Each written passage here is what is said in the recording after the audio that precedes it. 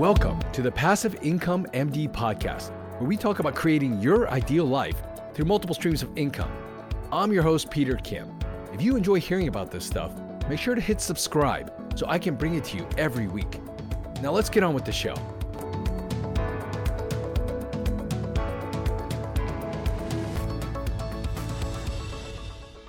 Hi, everyone. Hope you've had a great week. This week, mortgages have been on my mind. I just closed on my current home, and my loan for my new home was just approved. So definitely mortgages have been on the mind.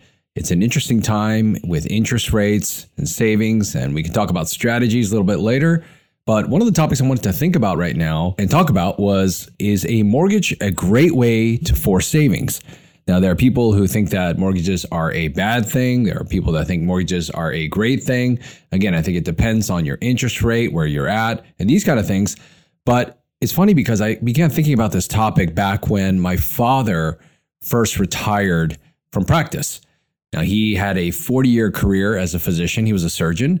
And I, trying to be the good son, definitely tried to help him as he prepared for the transition into retirement. And luckily, I knew a few things. I'd read some great blogs. I'd learned a lot on my own.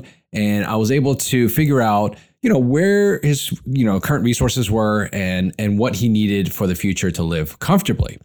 Now, when I started looking into everything that he had and, everything he had saved up, where his assets were, the thing was that he was like any typical physician, probably like many physicians that might be listening to this, where you were before you started getting into finances. I mean, nobody teaches you this stuff.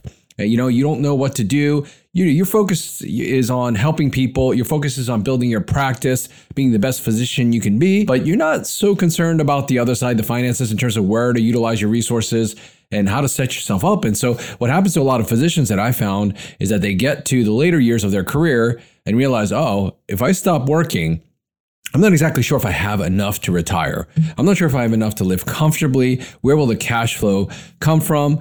My father, he had scraped some things together in terms of like the information from his friends, maybe some accountants and that sort of thing.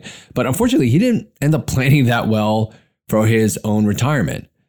Now, the one silver lining in all of this is that the home that we grew up in, we had lived in that home for many, many years, and he had lived in that home.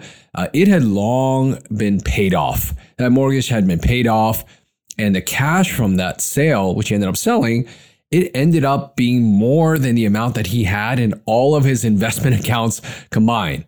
To me, that was kind of interesting to find out, but it had me thinking about whether the mortgage was a great for savings or not. I mean, to be honest with you, all I kept thinking was after we sold that home, I kept thinking, oh my gosh, I am so glad that he had paid off that house, that he had a mortgage, and it actually forced him to save.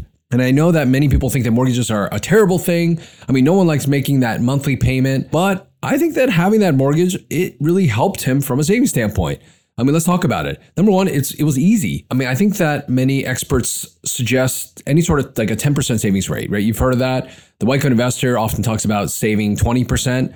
The thing is, due to life's many expenses, things come and go. I mean, many of us kind of fail to put that money aside. I mean, we don't put that money aside first and then spend the rest. Oftentimes we spend, and whatever's left over, we try to save, right? But how many people actually forget to pay the mortgage? I would venture to say very few people actually forget to pay the mortgage. It comes every month. Most of us, it's probably automatic off the top. And it's one of the first things we worry about when the choice is whether to not pay the mortgage and foreclose or to pay it on time. I think most of us are going to make that a priority. And so the good thing is a little bit of your money towards that equity is saved every single month. Number two, it actually is known to create long-term wealth. I mean, I don't know about you, but I've read the statistics and it says that the average homeowner has a much higher net worth than a renter. And this was done by the U.S. Census Bureau. I mean, they put out some statistics from now and here and then. Last time that I saw it was back in like 2013. They said that homeowners at that time had a median net worth of about $200,000 versus about $2,000 for renters. That's a huge difference. That's I would say 90 to 100x difference. Now, why is that? I mean, this could be like a chicken or egg situation. Is it that home ownership leads to higher net worth? Or is it just that higher net worth people buy homes? I mean, to me, I think it's a little bit of both. I mean, homeowners are typically a little older. They make higher salaries than younger renters with lower salaries. But on the other side, over time, people's properties, if they own, it appreciates over time. I mean, it's supposed to be in line with inflation, people might say. On average, somewhere between 3 and 4%, that home appreciates. So you're gaining equity as you go on just by sitting on that home. And then most homeowners end up using leverage, right? You might have put down 20%, 25% on your home.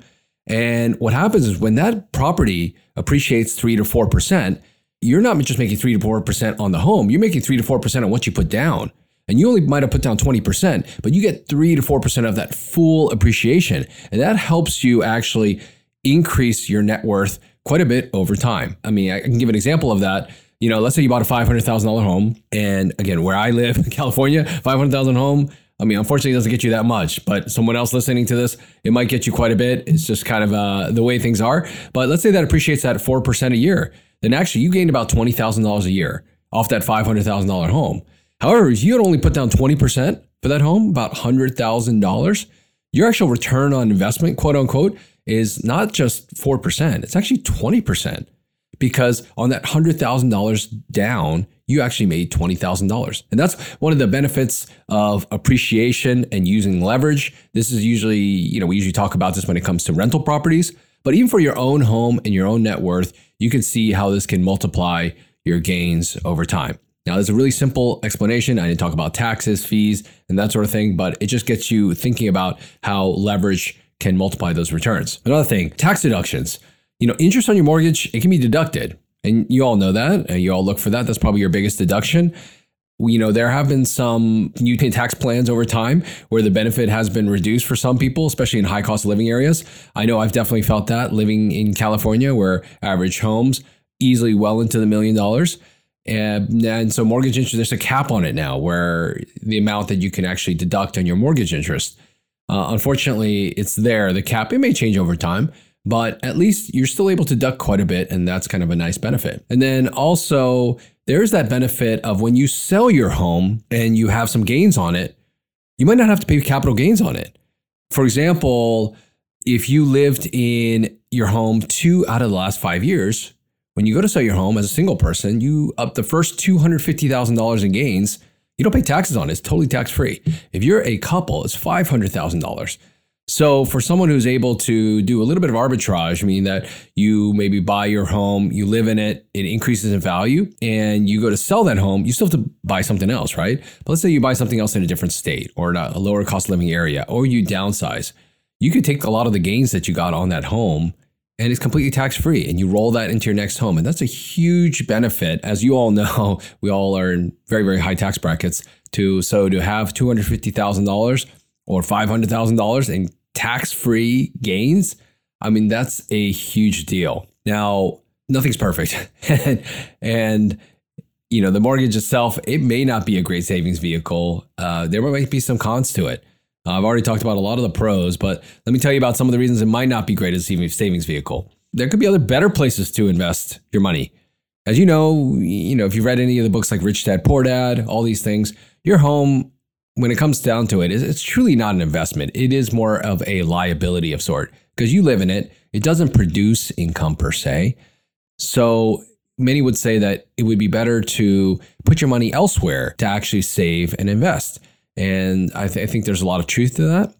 But again, this is assuming that you've just been paying this thing slowly over time, but knowing that also people, again, are not the greatest savers and investors. Like I said, the mortgage is a great way to force that. Now, the other problem and the reason why it may not be a great place to save money in is the liquidity issue. Now, for those who aren't familiar with that term, when it comes to your funds being liquid, it means that you can tap into it quickly if needed, meaning that you can convert it to cash. For example, like an emergency fund you have in a savings account, that's extremely liquid. Some of your stocks might be very liquid because you could just sell that. Now, having your own home, it's not something that you could just easily sell and then take the cash, but you also need a place to live. Now, the one way to mitigate this or to kind of address this is to have something called a home equity line of credit. It's called a HELOC, in other words. It's almost like a second mortgage that sits on your home that you can tap into if you need it. Now it just sits there as like an open line of credit. And I've used that before. I've had that on my previous home. And when I needed a little bit of cash to maybe go into an investment, and I knew that their opportunity was there, and I needed that liquid capital, I knew the money was coming in otherwise through work and business, and I needed a little bit extra, I've tapped into that HELOC. It's also, I've said about it, I use it as an emergency fund of sort in case I needed that cash. But if you don't need it, it just sits there. And to me, it was well worth just having it there. I think it was like $75 a year just to have that HELOC, just in case I needed to tap it. You just don't want to use that HELOC as like a reason to spend more on your house or buy a nice car, depreciating asset. I just always had it just in case. And it just allowed my investment or my savings in my own home to be a little bit more liquid. So in any case, I mean, what do you think? I mean, do you think that a mortgage is a great forced savings vehicle based on what I've talked to you about? I mean, again, it might not be ideal for everyone. I mean, for people that are a little bit more savvy, they'd rather have a little bit less in their house and more in other investments. But for others who may not, be super mindful of, savings and investments, for someone like my father who was just focused on to being the best physician he could be, and that's just an amazing thing, the mortgage actually ended up saving him. I mean, we took the proceeds from the sale of that home. He was able to purchase it was 3 rental properties. And, along with his retirement accounts, the cash flow from all that was plenty enough to live in retirement. And so we were luckily able to position that, and that served him extremely well. And so in that case, I think it's a great forced savings vehicle. Now, I'm just wondering what it is for you and how you think about it. I think we'll talk about that later in terms of different strategies with your mortgages. Anyways, hope you got some value from this. Hope you have a great week, and we'll talk again next time. See ya. Enjoy the show? Let me know by dropping a review in the podcast app you're listening to us in. And if you haven't already, make sure to hit subscribe. Are you a part of our community yet? Join thousands of physicians who are also on this journey to creating their ideal lives through multiple streams of income. You can join us on our Facebook group, Passive Income Docs, and you can always learn more at our website, passiveincomemd.com. Thanks again for allowing me to be a part of your journey. See you next time.